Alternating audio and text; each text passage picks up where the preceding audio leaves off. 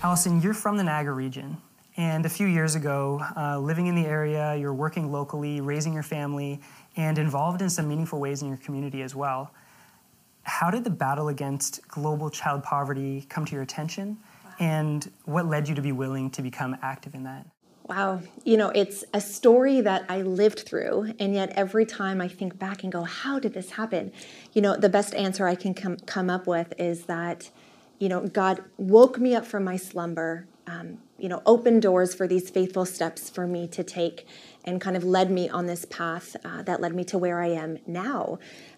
More practically speaking, is I was participating in Southridge's Global Action Plan.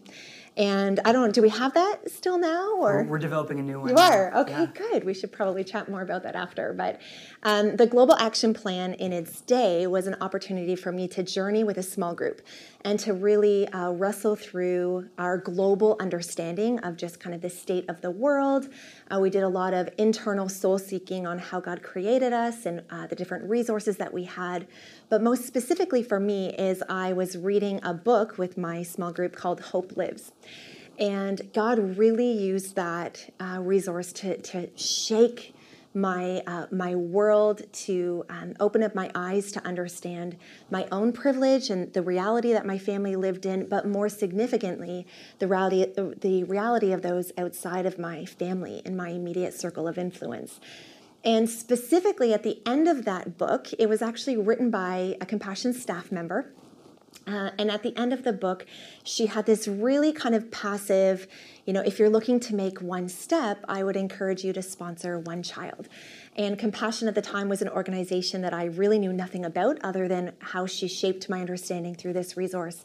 But I decided we as a family, take that one faithful step and sponsor one child.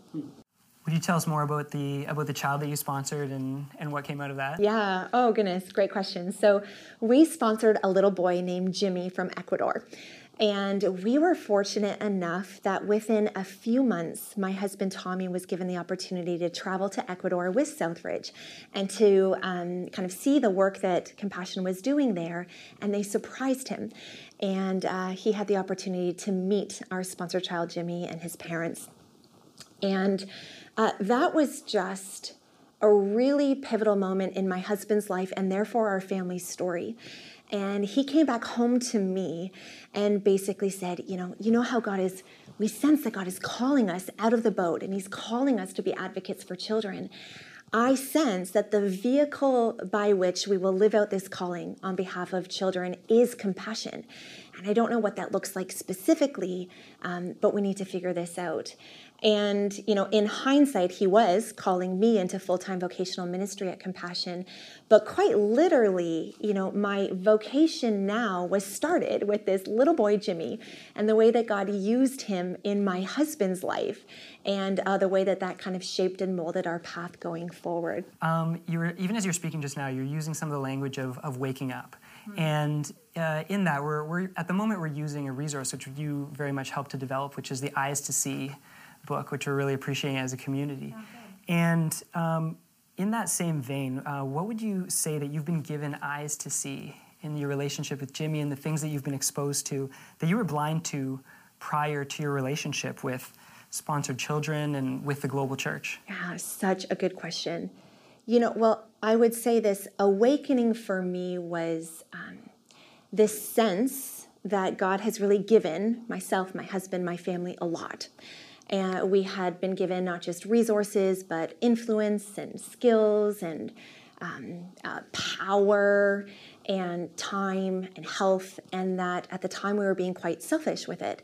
And so I had this kind of altruistic desire to use or to steward, if you will, what I've been given on behalf of other people. And so it was very much I have something to offer the other. And over time, most significantly through my relationship with our sponsor child, but definitely as I've traveled around the world, I've come to be confronted head on with what I would say is the poverty of the non-poor. And certainly that has been the case in my own life. And so Brian Fickard, in his book, When Helping Hurts, talks about poverty as broken relationships. And when sin entered the world, it also brought in this poverty in our relationship, broken relationship with God and with ourselves and with others and with the created world around us. And that, to me, has been something that has become more and more true as I've understood my own world and the way that I orient myself to those around me. So I would say my eyes have been open to my poverty of being, that I am, and I would suggest humbly that we as a society tend to be quite individualistic. We tend to have a little bit of pride, based on our socioeconomic status or our culture or our pedagogy or education system, our economic system. And I've come to see that as a real deficit in my own life, this sense of pride and ego and individualism. I would have related to that this poverty of community, that in light of our pace of life, I would say, here in Canada, the way we tend to focus on those closest to us, those most like us, then we lose out on the opportunity to learn from the other, to do life with the other, to depend on the other. I've come to realize a poverty of stewardship that I have, that I am still, 6 years into this awakening, and I still struggle with materialism, consumerism, my consumption habits that are more narrowly focused on my needs and ignoring the implications for those around the world. And I would say a poverty of spiritual intimacy, that because we are just so self-sufficient, because I am so self-sufficient, and I'm not reliant or dependent on God for my literal daily bread, I lose the opportunity to rely on Him and depend on Him in a way that holds me back. And so that reality has become true in my life as I've engaged with those who are not like me, engaged with those who have different forms of poverty, but certainly different forms of assets and gifts and richness in their life. So in light of your understanding or growing understanding of poverty in your own life and a changing understanding of what poverty looks like, how do other people come to that same awareness in their own lives as well? Great question. For me, my eyes would have never been opened in the way that they have to my own poverty, as you said, if it wasn't for the context of relationship. There's this need for proximity to those who are different than you in order for you to grow in areas that you would never be aware that you even need growth in. Certainly you and I are talking about the context of poverty, but it plays out in many ways. It plays out with different cultures, different genders, different age groups. When we talk about mentorship, I think we need to be a lot more intentional about building relationships with people who are different than us so that they can continually be used by God to open up our eyes to our own blinders or barriers or assets, gifts, opportunities. That comes through community and relationship. Compassion as an organization grew from humble beginnings, starting with little over $1,000 to be able to somehow help children in Korea, to where we're at right now, where nearly 2 million children are being sponsored and they're being helped to be released from poverty, as well as releasing future generations from the same. Over the decades, what has allowed compassion to thrive? Admittedly, it may sound like a little bit of a Sunday school answer. The answer is Jesus. But it is only by the grace of God and the way that He has been creating these divine appointments for us over the years.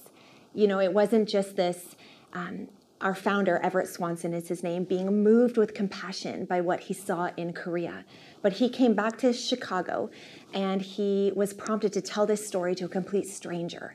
That stranger had a check in their pocket, a blank check, that God had told them, when someone comes to you to talk about the opportunity to care for the plight of orphans of war, I want you to write this check. And so it was a complete stranger, but in hindsight, a divine appointment that God ordained that would birth this ministry that we now know as Compassion. And so we've seen Him moving in and through this ministry over the years, and we would recognize that it's really not even about Compassion, the organization. It's about compassion joining God in His movement to advance His kingdom, joining God in advancing the reach of His church, joining God in his mission of justice and compassion going forth in our world. And so we would recognize that God has started this mission, God has been sustaining this mission, and that God has called us as Compassion, the organization, to serve him by stewarding this mission. And so I'm with you. I celebrate the growth that we have seen and every single child that has been released from poverty in Jesus' name. But I am also struck by the reality that while we are serving 2 million children living in poverty, there are still 400 million children living in extreme poverty. And so in many ways, our work has just started, and we are working tirelessly, again, to serve the rest of the children living in poverty. The other thing on a more macro level, when we talk about organizational dynamics or organizational complexities, would be that Compassion would self-identify less so as a global organization, but more so as a transnational organization. And it sounds like semantics, but actually there's some really pivotal differences between the two. So global organizations would, of course, have their hand or their footprint in many different countries around the world. But their country of origin or their founding country would be where the decisions are made. Their culture would kind of dominate the decisions that are made in other contexts and in other cultures. Whereas transnational would be a way that we operate and orient ourselves, where it's less so about where we orient from or where we come from, but it's more about leveraging the local relationships and the local knowledge in every single country that we work in. And that has been a really intentional choice for Compassion to say, no, this is no longer about this North American rooted large NGO making programmatic or marketing changes or choices for the rest of the world. But it is about all of our staff from all of our countries coming together to first seek God's direction for our organization and to leverage the unique insights, knowledge, relationships, that would better inform our organization and better inform our choices. It's amazing that Compassion has the awareness to be able to empower communities in other parts of the world to be able to allow the children to speak up for themselves and their families, and they themselves to shape what's good for the children that they know the best. Mm-hmm. And it's wonderful that we get the opportunity to learn from that as well because of that. What are some of the things that we as church community in North America can be learning from some of our global church partners? Yeah, I was just at some meetings in Colorado Springs with about 400 leaders from over 40 countries, and we were spending time really wrestling through the state of the church and the state of our program and what our next priorities should be. And I remember sitting at a table with a gentleman from the Dominican Republic, and around this table were quite a few folks from North America. And we were talking about something related to our model, and this gentleman spoke up and said, I gotta be honest, can I tell you guys something? And I said, yeah. And he said, it's so interesting to me how you separate kind of the church being on at this time and the church being off at this time, or the church having programs at this time and the church not at this time. And he's like, the church is just always available in my country. The church is a literal and physical place of refuge at all times, where people come when they need prayer, where people come to, get away from the physical environment if it's raining. It's where they come to hang out and be in relationship. And ever since that, I've been wrestling, and I don't have the answer, but have been wrestling through what does it look like for us as Southridge, or for us as the Canadian church, to be available and accessible as the church on kind of a day in, day out, 24/7, reality. A lot of that has to do with this spirit of hospitality and the ability to invite others into our daily going, our daily being, our daily living. And so that hospitality piece, I would feel like, is a very specific one for us to learn from our brothers and sisters in the developing world. One question that I would ask that relates to this, but speaks of it on more of a macro level, are what are the ways that you're seeing the under-resourced churches, which Compassion partners with, which we have the opportunity to partner with around the world, how are they becoming global influencers of the church as a whole? Really, specifically speaking, I'm encouraged because I am seeing more and more churches in North America asking, quite frankly, to learn from those in the developing world. They are inviting them to come and teach them. They are inviting them to events and conferences where in the past, we as nonprofit leaders, most definitely North American nonprofit leaders, we would be called to speak on their behalf. But more and more, they're saying, let's talk to the pastors. Let's talk to the practitioners. Let's talk to people living in that context and see what we can learn from them. It's also been an exciting year in Compassion's ministry because one of the children who grew up being a Compassion-sponsored child in the context of extreme poverty has become the national director of Compassion DR, Compassion Dominican Republic. His name is Tony Beltran. And it's been amazing to, hear his story and to see how God, took him from a little boy living in extreme poverty to now influencing the church in his country to love and serve the poor. That is the first time in our history that we've had that full circle story. And yet it's not uncommon to encounter all kinds of stories of children who once lived in poverty that are now influencers and leaders in their communities or in their countries. I was in Rwanda on a filming trip, and, we made the mistake of not getting a filming permit in advance. You don't always need these permits, but once we got there, they insisted, we need to go to the local consulate and apply for it. And so we got there, and we were having this conversation, and they were admittedly quite skeptical of us. It was not a very warm and inviting conversation, having these Westerners come in with cameras and want to tell stories in their country. And at one point they said, we have to go get our boss. And just the way they were talking about their boss, you were going, okay, this is a person of authority. This is a person who's going to kind of lay down the law for us. And so this gentleman walks in, most definitely carried himself as a person of authority. And he sits down and we start telling kind of who we are and what our heart is. And he just gets this smile on his face. And he starts telling us that he was a former Compassion-sponsored child, and told us about his upbringing and, the forces that he was up against. And yet there he is now, a leader in the local government influencing change in his country. So we have handfuls, hundreds of stories like that. There's just so many incredible stories that just have come out of the relationship that Compassion just is facilitating, the various relationships that are happening around the world, and just we can't even begin to touch on them all. But one of the great things is that we have the opportunity to tap into this ourselves as individuals and as a community. And one of the best ways and one of the first ways that we can do that is through Compassion's Child Development Sponsorship Program. Allison, how does the Child Development Sponsorship Program work?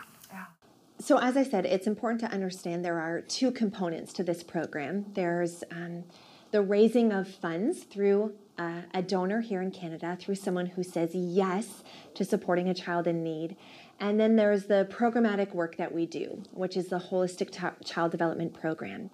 So I think what makes Compassion so unique and what's important to understand is just how much we know these kids and just how much time we spend with these kids.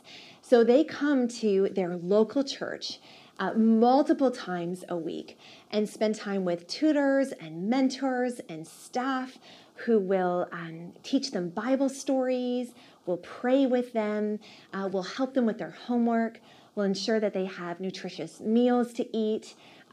We do health checkups on them. We help them with vocational skills and good hygiene habits and so on and so forth.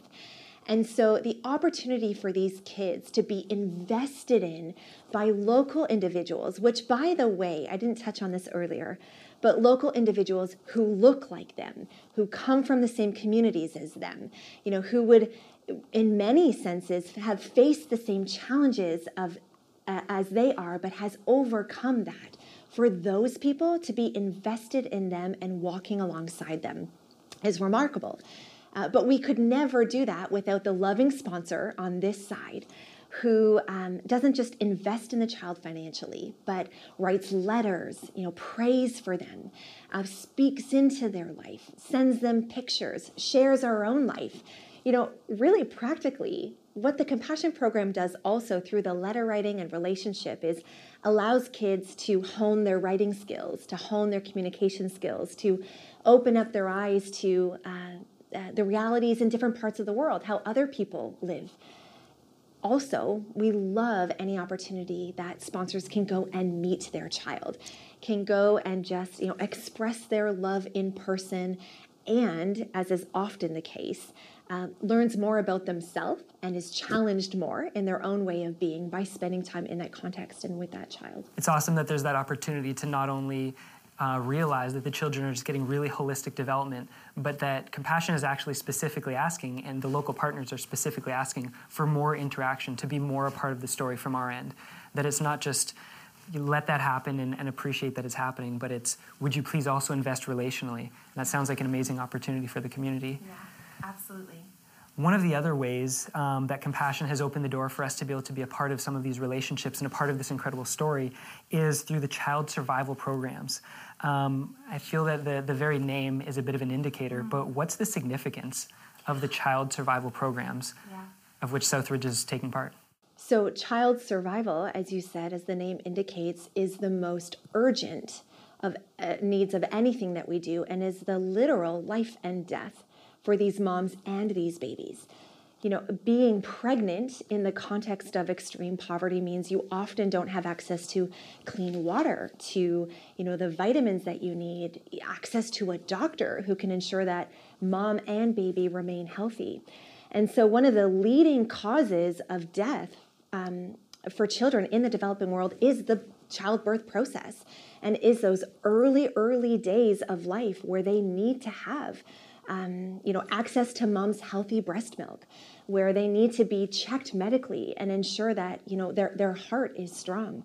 And so the work that we do through the Child Survival Program is to care for kids in the womb and shortly after the womb to ensure that they just survive. And then after that, once they are 1 year old, they move into our child development program, which allows us to work with them to ensure that they can then thrive. But it is literally that survival of both mom and baby. It's incredible that through the relationship with Compassion, that folks from our community at Southridge get to be a part of not only children literally surviving, but making it into the opportunity to then be able to thrive in a developmental program with all of the things that are identified to best serve them in their context. Yeah, it's one of the things that I love about what Southridge is doing. And not all of our church partners, have the same approach. I wish they would.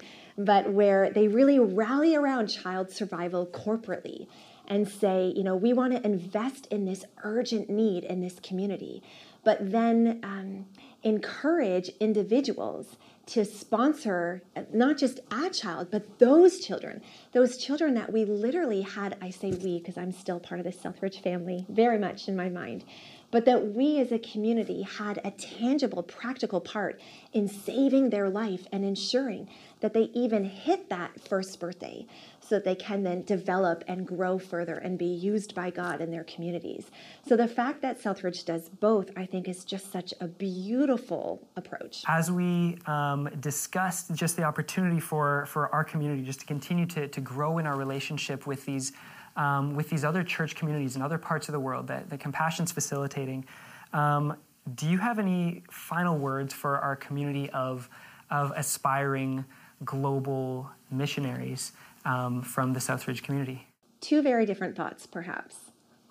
But it's interesting, as you were talking, for some reason, the words of one of my professors at Fuller Theological Seminary just popped into my mind.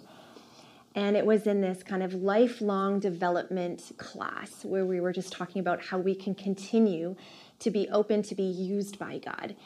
And he said, really, the calling of a Christ follower is to ask two main questions every day. How can I be a life-giving presence in the place that God has called me? And secondly, what is my next faithful step? So how can I, be a part of advancing God's kingdom in the place that he has called me, which in today's reality, in light of the global world that we live in, has local and global implications. And then what is my next faithful step? How is he calling me to engage deeper, to grow further, to give more, to pray differently, to engage the world with a new lens on? So I would challenge them with that. Ask those two questions.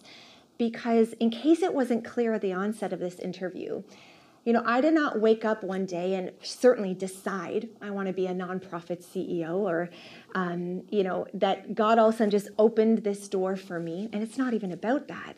But it was about all kinds of small daily choices that God used to challenge my thinking, to grow my faith, to bring me into deeper dependency with Him, to grow my sense of community, that at the time just felt like small steps forward. And it's not until, for all of us, we start looking back. For mine, it's been a 6-year in particular journey that we go, well, God really has taken me places that are just the culmination of these small daily choices.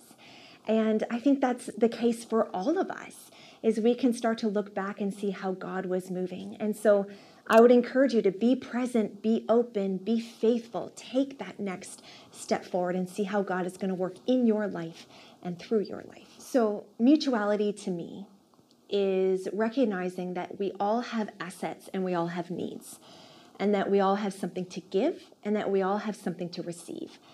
And it requires this posture of humility to recognize that we are all in need of God's transforming power in our life. And we are all dependent on Him to continue to grow us and shape us and to mold us.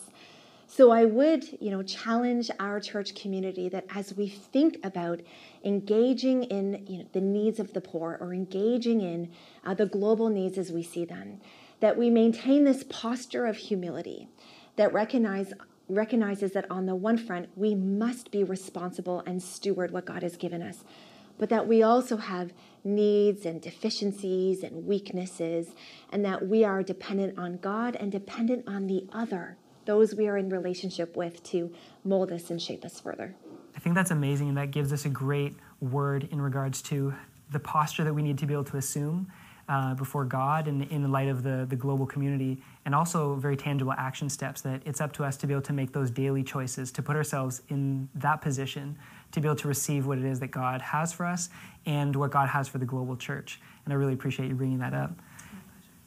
Thank you so much for this time together. We're really excited for the new season that you have coming up as you assume your position as President of Compassion Canada, and we're just so thankful for the partnership that we have here in our hopes that we can continue to grow and learn more about what it means to each and every one of us in the Southridge community be a part of this global conversation and story.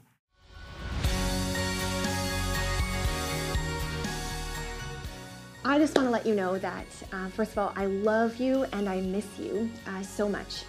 And once I have now been removed from the Southridge community, I have realized afresh just how much you all meant to me. So many of you individually and certainly collectively, the church as a whole.